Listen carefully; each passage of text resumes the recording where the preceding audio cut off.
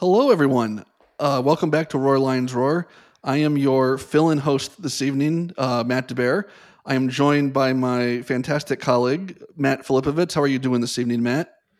Matt, I'm good. The Bears got destroyed today, which I'm totally fine with, and I'm starting to just welcome the fact that they are going to ruin Justin Fields, and they will inevitably draft like a horrible quarterback in the third round next year, and we will have a weird competition, and it's going to make me very angry. How did Jaquan Brisker play today, though? That's the real question everyone tuned in to find out. So Brisker is playing at a very high level, which is awesome. It's great. It would just be really cool if the Bears could put any points on the board. They scored a little bit more today than like I expected. Like they dropped 29, which is perfectly fine. And Brisker ended up with, I want to say, yeah, he was second on the team with, I think it's 7 or 9 total tackles, excuse me, which is a pretty good day for a defensive back. So he's playing well. So that's a win. Well, is of course, like I said, the real reason everyone tuned in today to hear our thoughts on Bears Cowboys. Go Secondary, Bears. everyone tuned in to hear our thoughts on number 13 Penn State falling on Saturday to number 2 Ohio State 44-31 in Beaver Stadium. We'll obviously get into it here as we go on, but it was a weird game. I've got the stats here in front of me. It's Penn State racked up 482 yards of offense, 371 yards through the air. Gave up 450 yards, 354 yards through the air. And as anyone who watched the game knows, and as we'll talk about here in a couple minutes, the real story of the game, though, was the 4 Penn State turnovers. Some really weird turnovers, as we'll talk about, too. Not exactly the type of typical interceptions that you might expect if you are a fan of football or even have watched Penn State's offense the last few years. And that's kind of really where I want to start this, Matt, is obviously we don't need to get into all the the hijinks of the last 9 minutes. I'm sure it'll come up here as we talk a little bit, but I want to kind of break this down in the 3 phases: offense, defense, and special teams. And then we'll talk about kind of the biggest turning point, because boy, were there many. Yeah. But I want to start with the offense, because I think it was after the way Penn State struggled so mightily in Ann Arbor against Michigan just 2 weeks ago against a very good defense in its own right. I think we were all kind of on the edge of our seat wondering what exactly this offense was going to do against statistically a better defense in what Jim Knowles and Ohio State roll out there. And like I said, they rolled up almost 500 yards of offense, 31 points, 371 yards through the air. So I guess what in general are your thoughts on how that offensive performance played out versus almost what you expected, I guess? Yeah, I didn't expect it to play as well as it did. I liked what I saw offensively. I liked how they handled first down, and a lot of that was because of Katron Allen and Nick Singleton. Franklin has always said he's been obsessed with keeping the offense on track. I saw, I think, a lot of 4-yard runs on first down, 5-yard runs on first down, which was really what this offense is needed to get going. And there were a lot of well-sustained drives, I thought, and they were set up really well on first down. And then Parker Washington, I think, may have just played his way out of college football next year. I thought he played the best game of his career, and if he goes pro after this year, after doing that to Ohio State, I cannot blame the guy. That was one of the more impressive performances I've seen from a Penn State wide receiver over the past 2 seasons, even including everything Jahan ever did. I thought the tight ends were used really well. Theo Johnson had a pretty good game. That great catch down the sideline that Cliff did a great job keeping his eyes downfield on. And then Tyler Warren splitting a converted high school quarterback, out wide in one-on-one coverage and trusting him to make a play says a lot about what the staff thinks about what is essentially their third string tight end. So there's a lot I liked. And I know, we're probably going to get into it sooner or later. I didn't like a lot of what I saw out of Sean Clifford. He was really good for 85% of the game. If you want to beat Ohio State, you have to be really good for 95% of the game. And those 4 turnovers, probably weren't all on him. But I know you and I discussed this a little bit yesterday, and my line has always been year 6. It's year 6. You cannot commit 4 turnovers in the biggest game you were brought back in year 6 to win, you cannot commit 4 turnovers in that game. I know there's context behind it. I know there's a lot of other things that went wrong, but the fact that we're sitting here talking about Sean Clifford played a really good game that he threw 3 interceptions in says a lot about the Sean Clifford experience. And I've said it before, I'm kind of ready to move on. I don't think we're going to. I mean, 10-2 would still exceed my expectations, and Clifford probably gives him the best shot to still get there. But, it's still going to come back to, Sean Clifford, really, really good 85% game. And it's a bummer that it couldn't have been more. Yeah, and I think that's kind of, it really is the story of the offense. You hit on, Katron Allen and Nick Singleton on first down were really good. Joel Klatt drove that point home ad nauseum during the game. But they were consistently picking up 3, 4, 5, 6 yards on first down, which I think is one of the reasons why, if you can do this, interceptions aside, Sean Clifford was really effective. He wasn't in a position very often where they were relying on him to convert a big third down. They did convert a few of them. I have the numbers here in front of me. They were, I thought I had them here in front of me. Yeah, they were 6 of 16 on third down. Not crazy, but certainly probably better within where they were going into the game, it feels like. We'll talk about this here in a second. Defensively, they were really good against Ohio State on third down, really up until the fourth quarter, which is kind of its own discussion point on its own. Yeah. But the running backs are really good. Parker Washington was really good. Keandre Lambert-Smith had obviously the big touchdown catch, also had the big catch and run. It was kind of in garbage time, but you saw, I think, kind of flashes of what he is. Theo Johnson had the big catch that set up the first Penn State touchdown. There was so much good on the offense. They did a really good job, I thought, for the most part, protecting Sean Clifford when he dropped back to pass as an offensive line. Obviously not perfect, but they were going against arguably one of the best pass rushes in the country. Only 3 sacks allowed against that defensive line is impressive.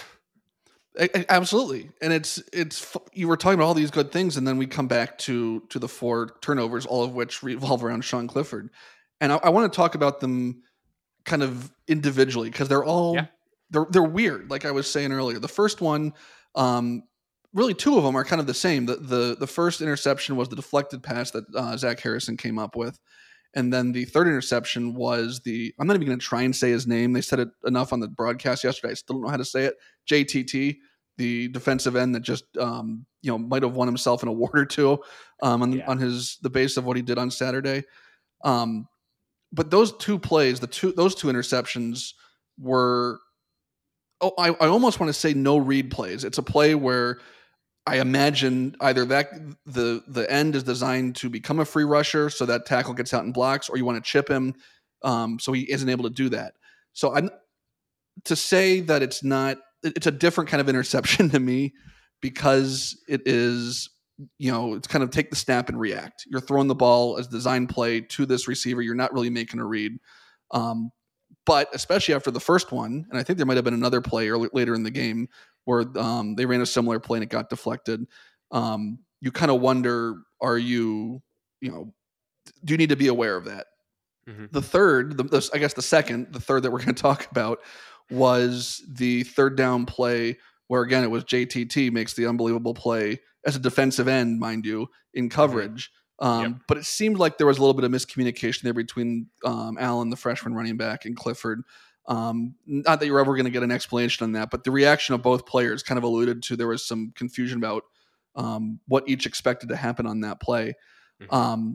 So I say all that because it's, we talk about, the interception against Purdue, that was just, a bad throw. The first one certainly is just, a fluke play to flex, kind of like the Penn State interception against Michigan. But then you look at, and I think you mentioned this, Matt, there were a handful of plays where he got away with one. There was one, when it was still a ball game in the second half, throwing back against his body where it got deflected, I think twice. There was another play like that. But that happened. CJ Stroud got away with a couple, including one where Zakee Wheatley came down with it and just was maybe an inch or 2 out of bounds. So, if it's a results business, and certainly the 3 interceptions are the results. But it's a hard time holding against plays that didn't go against him, holding those against him. So, It certainly is the story of the game. But again, it just doesn't feel like he played that badly. And like you said, and I said this with Nick last week, previewing the game, unless you're an Alabama or a Georgia or Clemson, these teams that have run with and competed with Ohio State consistently over the last half dozen years or more, you have to be just about perfect to beat them. And Penn State was, you said 85%, a solid B performance on offense, and that's with 4 turnovers. Yeah. I guess my question to you is, and you kind of alluded to this, and this, I'm jumping forward here a little bit, what we want to talk about. I guess, where do you go from here on offense at quarterback? Because obviously the Big Ten championship, barring some unforeseen disaster with Michigan and Ohio State, is out of the question. You're certainly not in playoff contention at this point with 2 losses. So where do you go first as an offense? Because they did a lot of good things, like we said, but quarterback's the $1 million question. So I guess let's tear that Band-Aid off right now. Yeah, I kind of said it earlier, and I may have misspoke. I don't exactly remember what I said like 5 minutes ago. It's a miracle I remember what's happening right now. They're going to stick with Clifford because I think the staff believes he gives them the best shot to get to 10 wins, and they might be right. And I think 10 wins is important to judge the health of a college football program.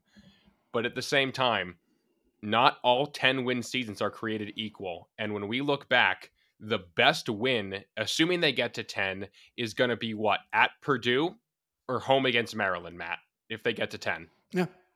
What's that worth? I don't know if that's really worth a lot in terms of the health of your program. So I described Penn State a couple weeks ago as a window program, in that if they're ever going to break through and make the playoff under its current format, it's going to be in a window year. 3 and 4 are going to be window years based upon the talent we're seeing. And I think the staff knows that. If you look at the way they're handling true freshmen, they're getting guys on the field early. Like, I think it's 7 or 8 dudes have already burned their red shirt with a whole month to go on the season. I think that number is kind of locked in now. As we get into November, I don't see anyone else burning a red shirt, barring injury. This is a long-winded way to say, I think you have to pass the sticks to number 15. I think you can win 3 of these 4 with Drew Aller and with the running game evolving like it has been. And you can probably go 4 for 4. And that prepares Aller, this offense, these pass catchers, this offensive line, for the window year that we're expecting to have coming up. So, I hate to do it to Sean Clifford. Like, I really wanted the guy to be successful, but we're talking about a 4-year career that's going to feature a really good 10-2 regular season, a COVID year, which I'll throw out, an underwhelming 7-5 year where he got hurt, and then this year. So throughout the entirety of his career, his best win is probably going to be 2019 against Iowa, and that's just not enough to cut it, I think, to keep the 5-star true freshman on the bench. So I know we're probably going to differ here on our opinion, but I think it's time to just go out there and say, all right, let's see what we have in Drew Aller, and let's see what he excels at. And then we have all offseason to either, build our offense around that, or maybe adjust things based upon what he can do well when the lights are on. So I think it's time to make the switch. And I'm going to disagree with you, but I'm not going to say that you're wrong. I think this is certainly a matter of opinion. My whole philosophy, I guess, on that sort of decision has always been that, one, your goal as the head coach at Penn State is to win football games.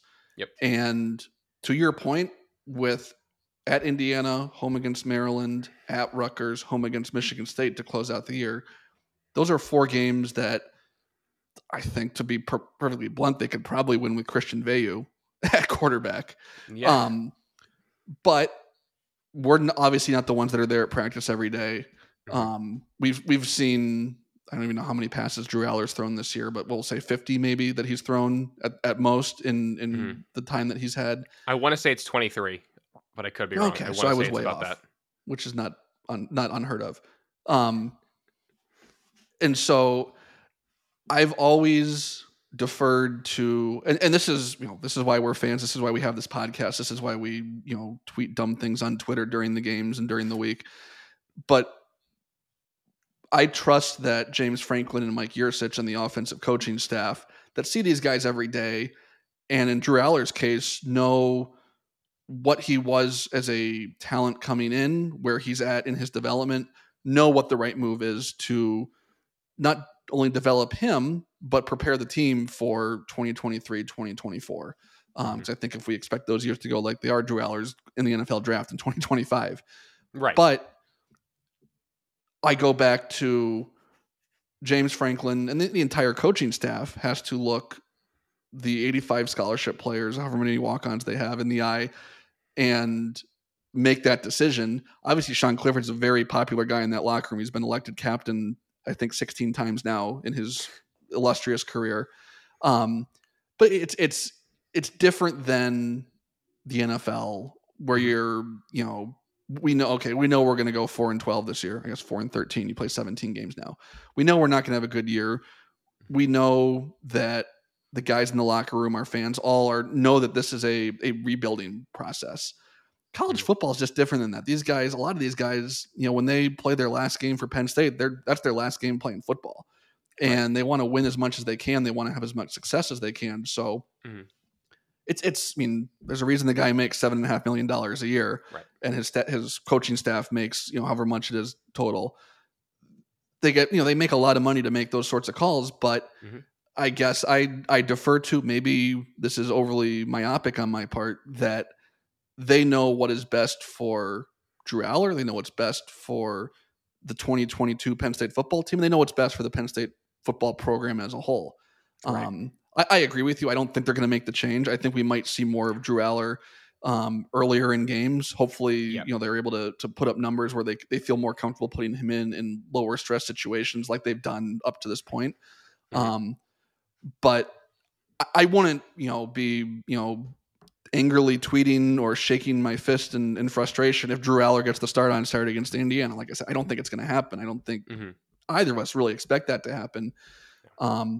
But I don't think at this point, from what we know, the evidence we have of the whole picture, I don't think it is, all of a sudden you do that, they're going 2-2 down the stretch. They could, but I think, given the talent of what they're facing down the road, that's not really in the cards, regardless of who's at quarterback. Like I said, we'll have plenty of time to talk offense. We've got 4 more games this year. This is a fascinating question to me, or not question, but topic, is the defensive performance against Ohio State on Saturday. Because you look at the numbers: 450 yards against, 354 yards passing for C.J. Stroud. They didn't force a turnover. They did get the fumble at the end of the first half that killed the Ohio State scoring drive there, and then a weird series of events down the stretch there. They held Ohio State to 98 yards rushing. Insane. Almost half of that came on one play. But then you look at the totality of it. They gave up, we'll say, 37 points. You take out the pick six late in the game. So it's, by the numbers, not a great performance, but it felt like they played really well. They just got, offense versus Penn State offense versus Ohio State defense. We saw the 5-star former number 2 player in the country just take over the game. I think that's a lot of what we saw with Ohio State's offense against the Nittany Lion defense. Is I don't think he was a 5-star, but high 4-star C.J. Stroud, doing what he does. Travion Henderson, a 5-star running back, breaks the big play when they needed it. Part of that drive that had Ohio State take the lead in just 35 seconds after Penn State went up 21-16. And then I think obviously the one that everyone knows is Marvin Harrison Jr., who just, gets better and better every time he goes out and just took over that game. And you can nitpick individual plays. There was the 3rd down play where they brought pressure and played off of them, and it was an easy pass and catch. Once Abdul Carter missed the batting it down at the line of scrimmage.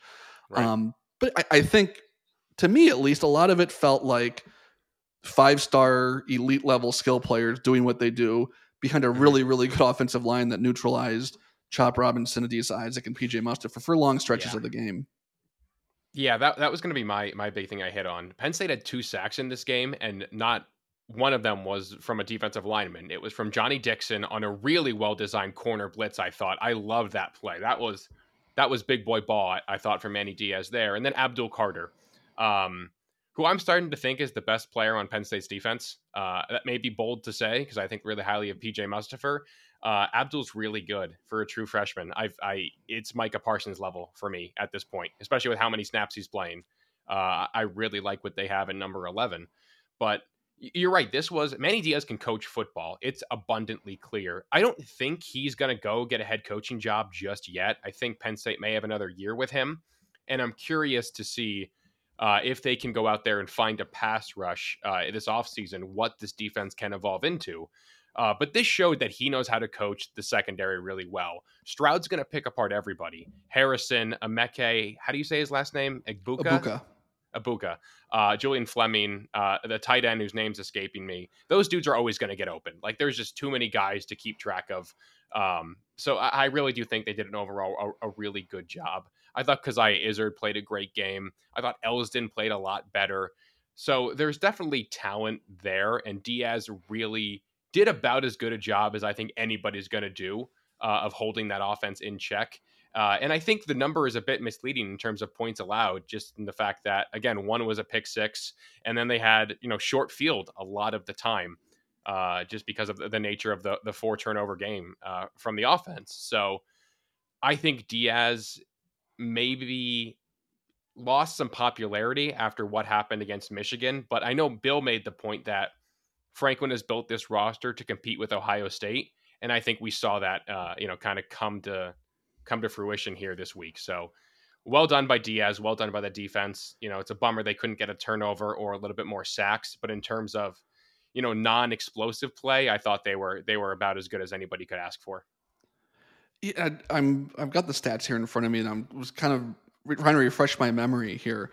And I was having the conversation with someone on, I guess it was Saturday night after the game, that Ohio State, especially when you look at the passing game, that, okay, you can take away Marvin Harrison Jr., which, everyone knows who he is and knows how good he is, and he's still got 10 catches for 185 yards. You can take away Cade Stover, the tight end. You can take away Emeka Abuka. You can take away Fleming.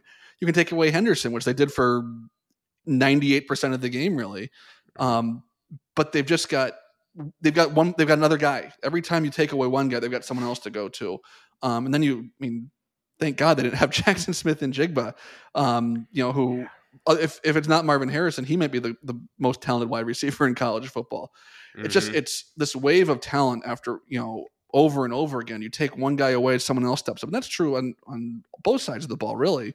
I was looking at the rosters earlier today, and I know I shared this in our Slack, Matt, but you look at the top of the roster is pretty even, but then you keep going down. And I think it was the first almost 50 players I looked at on Ohio State's roster are 4-star and higher. And a lot of them are high-level 4-stars. You get down to player 45, 46, 47 on Penn State's roster. They're good players, but they're, the star level reflects the talent. And the depth of that talent is just absurd. And then you look at the classes of some of those guys. You've got sophomores, juniors, seniors that are that talented, that have had time to physically mature, have experience in the program, played in hostile road environments like they saw yesterday. I think every year when we see this game, you really see what the difference between Penn State's obviously recruited really, really well, but then you see what that next level is, where Penn State is desperately trying to get to, or really everyone in college football, save for a few programs, is trying to get to. And you just see, I think that's really what it is. Penn State played really well for 55 minutes of the game. There was that 4-minute stretch with the pick six and the strip sack and kind of where it got away from them there. But they played really, really well for 55 minutes, and they lost by 13 points. And that's as well, other than Notre Dame in the first game of the year, that's as well as anyone's played Ohio State all season. And I might hazard a guess, depending on what they do against Michigan, probably will be. And then, depending on who they face in the postseason and things like that. Right. It's a unique question, just because Penn State's a really talented football team. They're going to hopefully win 10 games because they're a really talented football team. But Ohio State's in their division every year, and Ohio State's always like this. Yep. in the last couple of years, Michigan's been at that level. And I found myself saying a lot in the last couple of weeks that it was 24 months ago or less than that people wanted to run Jim Harbaugh out of Ann Arbor. They couldn't get him out of there fast enough. And he went to the playoff a year ago, and he certainly looks like he has a team capable of doing it again. That it switches so fast. It does. For that level right below the elite teams, I think. And I think that's where Penn State, I think, if this last 4 weeks play out the way we think they will, is going to kind of reestablish itself, hopefully, as a program kind of in that tier where, as, these young players that you were mentioning earlier, mature and get more experience, and they supplement that with more talent coming into the program, whether it be through high school recruiting or transfers, can do what we've seen Michigan do the last couple of years when it looked like things were going really sideways for them. The last thing I want to talk about with this game in particular is I mentioned special teams. I think we can cover that pretty quickly. In a game where you have to be really, really good on special teams, Penn State just wasn't. They didn't punt the ball typically well. No. They had a kickoff go out of bounds. Yep. Jake Pinniger technically missed 2 field goals that didn't count. Yep. Then makes the 45-yarder. But then you see Ohio State pounding the ball out the back of the end zone. Their punter averaged, I had it right here in front of me a second ago, 52 yards a kick. Those little things add up again in a game where you have to be really, really good. This was a question that I've been debating with different groups of friends in the last 24 hours or so. Where do you think this game turned? Because it was a weird game, lots of back and forth. And I'm not a huge believer in momentum, but it felt like something switched. And it's easy to say, the turnover or the strip sack. But it felt to me like, and I'm curious to what your thoughts were, that it was not even the big Travion Henderson 40-yard touchdown run that took the lead back so quickly. I thought it was that first play, the crowd's going bonkers. Penn State's up 21-16. There's 9 minutes left in the game. They're not backed up, but they're down in front of the student section. And they come out, and C.J. Stroud throws a dart to Marvin Harrison for 20 yards or whatever it was on first down. They go tempo, and it was like that the crowd just kind of went out of it. I'm curious if you agree, if there was another moment that you thought things kind of started to get away or not. I mean, it's hard to say because the game felt like it was going to get out of reach for Penn State really early with those bad turnovers to start things off. And then Penn State kind of brought it back. And I always felt they were on borrowed time. And eventually the time ran out. And I think it was 3-play, 76-yard drive. Is that what it ended up being for Iowa something State along? I know it was 35 seconds because I've been reminding a couple people of that all day because it's astonishing how quickly it happened. Yeah. I don't know if there's a set play. Again, I think they were always kind of on borrowed time from the way it started. I mean, you do not turn it over, 2 times. What were their first 3 drives? Was it two interceptions and a 3 and out, or 2 interceptions and 1 first down and then a punt? They got the 1 first down, then punted. Okay, and a 5 and out. You're not coming back from that against that level of team. Like, you're just not. So it always kind of felt like it was on borrowed time. So it's hard for me to point to an exact moment, but I think that's a really fair one. And it was especially frustrating because that drive that preceded that for Penn State went on for seemingly 9 years. That was the longest drive of my life, with the 4th down conversion, with the missed field goal penalty, 4th down. That drive went on forever. So the defense should have been rested. And to watch that not even matter, I think was incredibly frustrating. Yeah, I'm going to pull it up. So it was, it was a 75-yard drive. So they had the touchback. Pinniger just, I saw Sean Fitz tweeted after this happened. So I see we're going with the kick the ball really hard strategy from now on, or something to that effect. Yeah. So it was C.J. Stroud to Marvin Harrison for 21 yards. They go tempo, and then Stroud hits Ibuka for 13 yards. And then the next play is the Travion Henderson 41-yard touchdown pass, touchdown run, I should say. So I don't want to say that's the last of the Ohio State talks. I'm sure we'll get into it here as we talk about kind of the big picture looking forward. But I do want to take a second to thank our wonderful sponsors, Home Field Apparel. I am not wearing Home Field today. All mine is in the wash. I have not done laundry for about 2 weeks, and it has caught up with me. Nice. But faithful listeners know that the wonderful folks at Home Field Apparel allow us to talk nonsense about Penn State football and Penn State athletics. You will hear basketball on this podcast here coming up now that the season is hoops right next around the week, corner. baby. Penn State basketball next week. Catch the fever. Real quick aside, the Nittany Lion basketball team apparently won a close scrimmage against George Mason. I believe George Mason or George Washington, one of the Georges, in preparation for the season. So we will have Penn State basketball talk, like I said here, as we get into the season. But as you know, Home Field allows us to do this. On your first order, please use code ROARLIONSROAR for 15% off that order. Wonderful shirts, wonderful people. Like I said, we would not be able to do what we're doing. Maybe that is reason not to do this, but you're listening, so clearly something resonates with you. So please support our friends over there. If it is your first order, use the promo code when you check out, and they will give you 15% off that order. I saw more than a few Home Field shirts at the bar I was at for the game. I think I maybe saw 4 of them. I saw somebody in the T-shirt version of the Take Me to Happy Valley. I own that in the crew neck form. And I rocked the white, or I guess the eggshell kind of color Nittany Lion logo that looks like the Lion Shrine.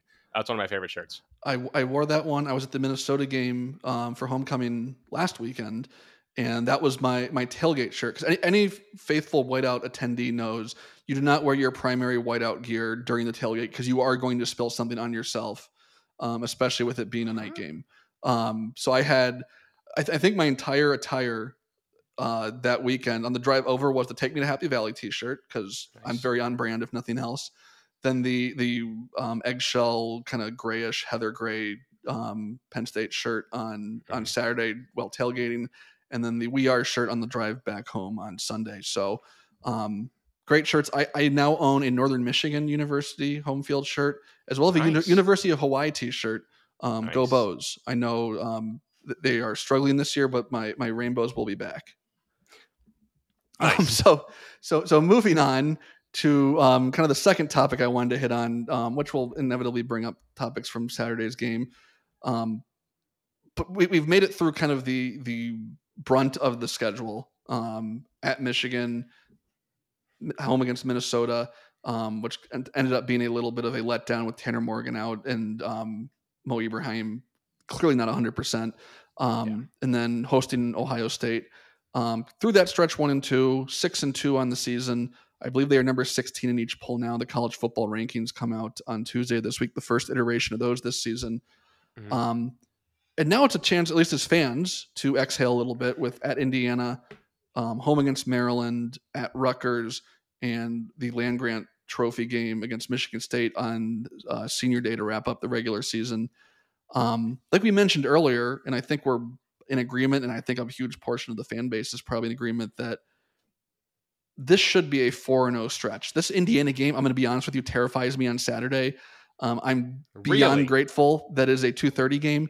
And it has nothing to do with this year's Indiana team. I think they've got a solid defense. Their offense is nothing. I don't even have the rankings in front of me, but they're down in the 80s, I think, overall in SP+, which I know is kind of our go-to ranking system to kind of judge what our expectations are for the quality of opponent and whatnot. But weird things happen in Bloomington.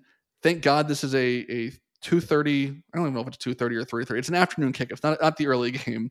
But I mentioned this previewing the Minnesota game with, I think it was Nick and I, that the post-loss James Franklin narrative I thought was going to get a huge boost from what on paper is a pretty good Minnesota team. Primetime game, whiteout, homecoming. I think there was a lot of things that kind of came together to help get a team full of college age students up for that game. Right. 2:30, 3:30, whatever time it is, in probably a 2/3, if we're lucky, full Memorial Stadium in Bloomington against a not good Indiana team. Not that I think they're going to lose, because I think a lot of things would have to go really wrong for that to happen. But this is the kind of game where, to be overly dramatic kind of creates that 2021 Illinois game situation where it's a team that doesn't look very good coming off an emotional loss where you played pretty well. You put a lot into that game, obviously. And now you got to get up again 7 days later for a team that's not very good in an environment that's not going to be very energetic, we'll say. Right. My general thought is if you get through Saturday, kind of get through that post-loss malaise, get the win out of your system, kind of play through it. You know, it's kind of like that recovery from a cold, you know, where you don't feel great for a couple of days, but you got to get back into the grind. If you can get through this week, get through Saturday, then I feel really, really confident about what's coming. I think they can handle Maryland. That's a scary offense, but you get them at home. What Maryland does really well, Penn State defends really well with the secondary. And the Maryland defense just is not very good. And I think Penn State has, certainly with the running game, figured some stuff out that I think has allowed them to, whether it's Drew Aller or Sean Clifford or whoever, take some pressure off the quarterback position. It's not all on that guy's arm. Rutgers is just terrible. Decent defense, offense that I think is one of the worst in college football. And then I have no idea what kind of Michigan State team we're going to get at the end of the year. That's going to be a weird environment. It's not going to be a terribly full Beaver Stadium, I imagine. The vibes around Michigan State right now are not great, though. I don't know if you saw the video of the tunnel situation. Yeah, the vibes. I want to talk about this in a minute because I included a Big Ten recap on our talking points today because I really want to talk about that for a host of reasons. But that's a team that Michigan kind of played with their food a little bit, and who knows where they're going to be. They're, I think, at 3-5 on the year. They can afford one more loss and still maintain bowl eligibility. I don't know what their schedule looks like the rest of the year, other than obviously at Penn State to finish the year. But it feels like they have Illinois yet too. I think that's actually this weekend. Now that you mention it, but I think in the big picture, my expectations are you go 4-0, you finish 10-2. You're either going to the Citrus Bowl as the top non-New Year's Six game. Or probably more than likely, unless Illinois goes on a run here to end the season, you're probably the third Big Ten New Year's Six / college football playoff representative, along with Ohio State and Michigan. Which, if you told me that 10 weeks ago when we were previewing the season, I would have signed up for that in a heartbeat. I know you mentioned earlier, like the schedule is not what it seemed like it was going into the year. You don't have that signature win, but 10 wins is 10 wins. This program has not achieved 10 wins very often. Certainly not the last 2 years, and before the 2016 season really hadn't done it a whole lot with any level of consistency either. So I think regardless of who you beat to get there, it's 10 wins. It would match the best regular season record under Franklin. Yeah. I'm going through all these talking points in my head that you read about, you win the games you're supposed to win and, try and beat Ohio State and Michigan. Well, they're going to win the game. If they do that, they're going to have won the games they're supposed to win. They'll have won the games they were favored in. They'll have lost the 2 games they were not favored in to teams that are quite frankly just better than them at this point. So big picture, 4-0, right off into the sunset with Sean Clifford, a senior class that has been through a heck of a lot on and off the field with the COVID circumstances and all that stuff. But I really want to see, and I think we will, whether it's Drew Aller or the rest of the freshman class, see those guys continue to take on bigger roles. I want to see either some guys, some of those freshmen that have games left to play to maintain their red shirts. I'd love to see them working a little bit. I just kind of want to see kind of this transition, whether that's, getting those guys more meaningful reps and kind of starting to see where this offense has started to evolve to, I think, if that makes sense. Yeah. Yeah. The obsession for the next 4 weeks have to be preparing for 2023. That's what everything has to come down to. Obviously, you want to send these seniors and these players going pro out on a high note. I think you can give them their reps and get these freshmen, sophomores, redshirt sophomores, a ton of run at the same time.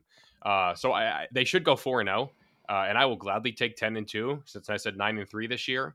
But again, the entire obsession with this now has to be getting guys ready to become impact players moving forward. And that's finding your next go-to receiver if Parker Washington leaves. The entire offensive line, in theory, could come back. I don't know about, especially Scruggs, Norzad, and Olu, but I know Olu was banged up after Ohio State. So I hope he's able to give a go and really find out what his NFL stock is worth. But I want to see if Norzad maybe gets some run at center. I think he's a guy who could come back for the extra year, just because he's only had 1 year at this level. And I thought Norzad played really well last on Saturday. I don't know about you, Matt. I was really impressed with Hunter Norzad. And I think For sure, yeah. Tengwall has the guard spot. Yeah, I think Tengwall has the guard spot locked up moving forward. So I want to see if Norzad maybe is the center of the future. I'd love to see Vega Awane get some run.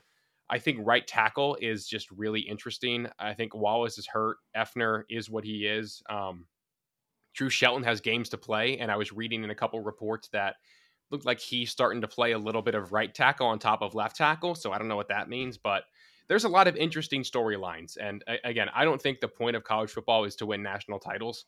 If it was, Alabama and Kent State wouldn't be playing on the same level in name only, I guess. So there's still so much for me to play for and so much to watch. And I'm just excited to see kind of a shift in how this team is being managed. Yeah, I think you touched on something that made me think of a topic I've found myself discussing more and more recently, because it's been the topic of Penn State football for seems like half a decade now, at least, is the offensive line. And I think what's really encouraging, hopefully, I'm going to qualify this as strongly as I can, that this is Phil Troutwine's third season. That first year with COVID, he probably got dealt the worst hand of any assistant football coach in the country with the timing of everything, both on and off the field. So you almost throw that out, both from a recruiting and on-field perspective. But now in his third/second year, you're starting to see, especially with guys that he brought in. And I know Olu Fashanu wasn't a guy that he brought in, but he recruited him heavily at Boston College. Salim Wormley, not a guy that he recruited to Penn State, but he recruited heavily at Boston College. Landon Tengwall, a guy that he brought in. Hunter Norzad, a guy that he brought in. Then you obviously look at the recruiting with Javen Williams and Alex Birchmeyer coming in as freshmen next year to supplement some of these guys that are coming in. I would have to imagine they're looking at the portal again to even just add some depth, because it's such a weird position where you have the guys that are older and physically mature and experienced, and there's a big gap to guys that haven't played at all and probably aren't physically ready to play at all. And you don't have that natural depth that you might have at other positions. But I want to see you mentioned Ione. I hope I'm saying that right. The block went viral among Penn State Twitter again, after the Minnesota game, where he just destroyed that poor kid. And I want to see guys like that are guys that Troutwine has brought in, that he identified, that are what he wants in prospects. I hope we continue to see that growth, whether it's with Ione, Drew Shelton, JB Nelson. I'm not sure how much he's really played this year, but kind of this next wave of guys that are Phil Troutwine recruits or transfers, getting that experience. Because the offensive line is by no means great. I'm not trying to sugarcoat it that way.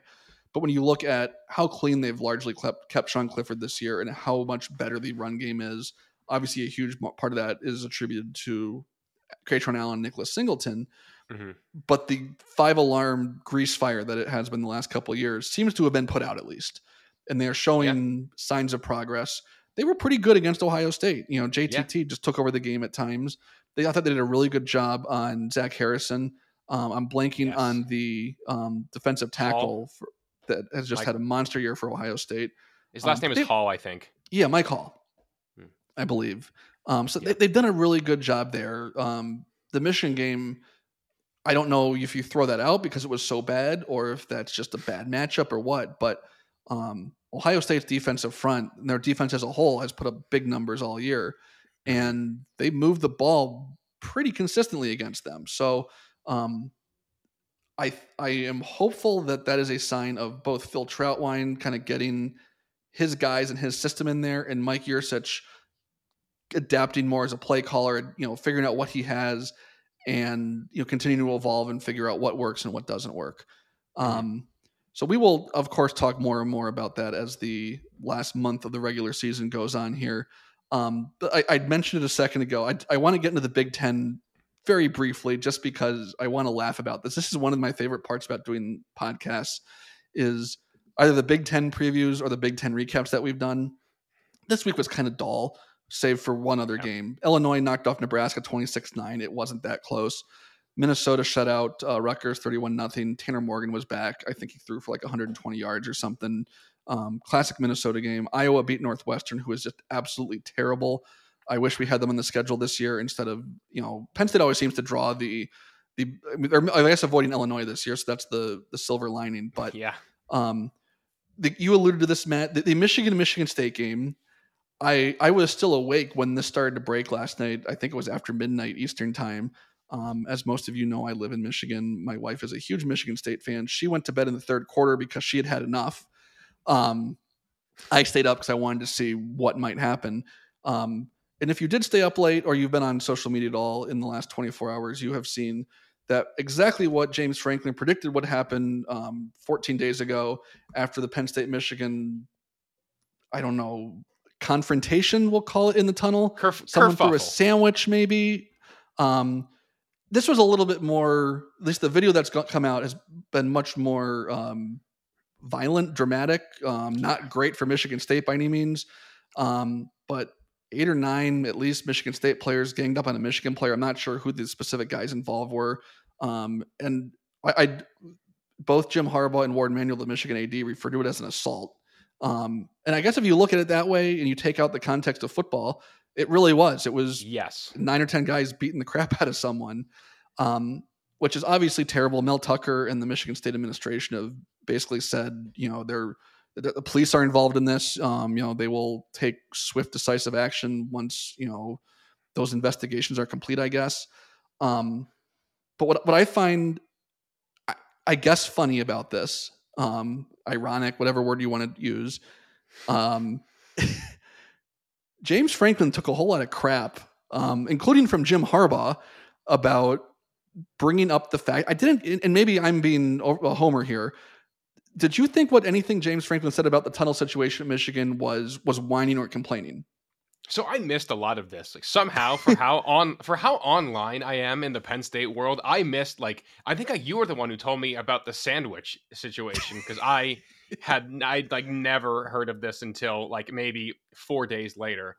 Listen, it sucks. It's a bunch of nonsense at the end of the day, and I hope that the players involved receive some sort of punishment for this. But Franklin is definitely vindicated. And Franklin is a guy who obsesses over the little things. And I think before the little things become big things, they're kind of silly and fun to make fun of. But Franklin was right about this one. That tunnel situation is not great. Well, it's 2 straight games, just in, Michigan was off the week after the Penn State game. Mm-hmm. And all Franklin said, and again, maybe I'm looking at this with blue and white colored glasses, was that the Big Ten needs to do something about this before something bad happens. Something bad just happened. There was talk, I think one of the kids might have broken a nose or something. Yeah. Obviously not great. Mm-hmm. And he wasn't saying this is why we lost. He wasn't saying, this was horrible sportsmanship. He basically said the Big Ten needs to address this before something worse than what we went through happens. This is now 3 straight major games. I think it was halftime of the Ohio State-Michigan game a year ago. Something similar happened, more along the lines of what happened in the Penn State game. I've been going to games at Michigan Stadium since I was 4 years old, 5 years old probably. And it's a unique environment. It's the only place on the planet, in the college football planet at least, where the teams share a tunnel. And I have to think this is not a recent development going back to November of last year in the Ohio State game. It's just amazing to me that this has become all of a sudden, this major topic because James Franklin had the audacity to mention it. If Ryan Day mentioned it, if Kirk Ferentz mentions it, if Mel Tucker mentions it, it's not nearly the story it becomes because it's James Franklin. Mm-hmm. For whatever reason, anytime he opens his mouth and opines on anything in the college football world, he's taking grief from it. And when it involves Michigan, it gets magnified several times over. So yeah. I'm glad we brought that up. I don't know if we really discussed it, but I really wanted to just vent about that for a little bit because it was fascinating to me and hilarious to me that it took all of one more football game for the worst thing to happen that James Franklin alluded to actually happen. Right. So we'll be back later this week previewing the Indiana game. I know Nick's been really involved. We've had Tommy Stevens on recently. Go back and check out the archives on that. Really cool interview with the former Penn State quarterback, now playing in the CFL.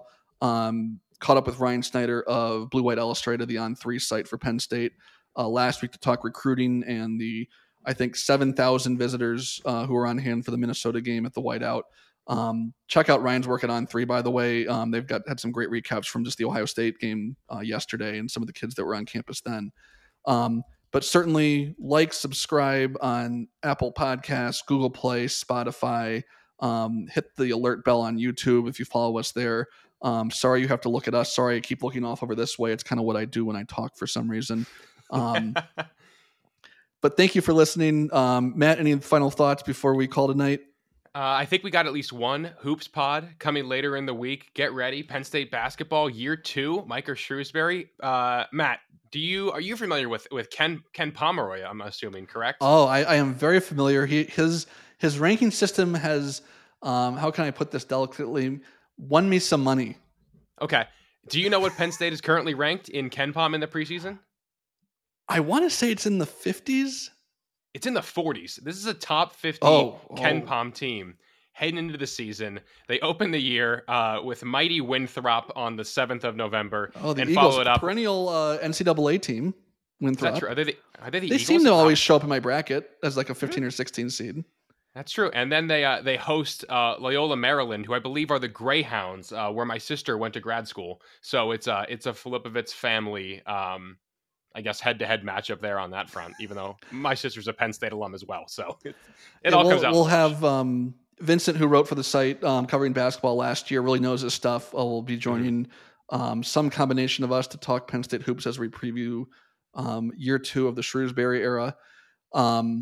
But like I said, we will be back later this week to talk Indiana. Apparently Penn State basketball, because the season is right around the corner. I can't believe it. That means it's almost November.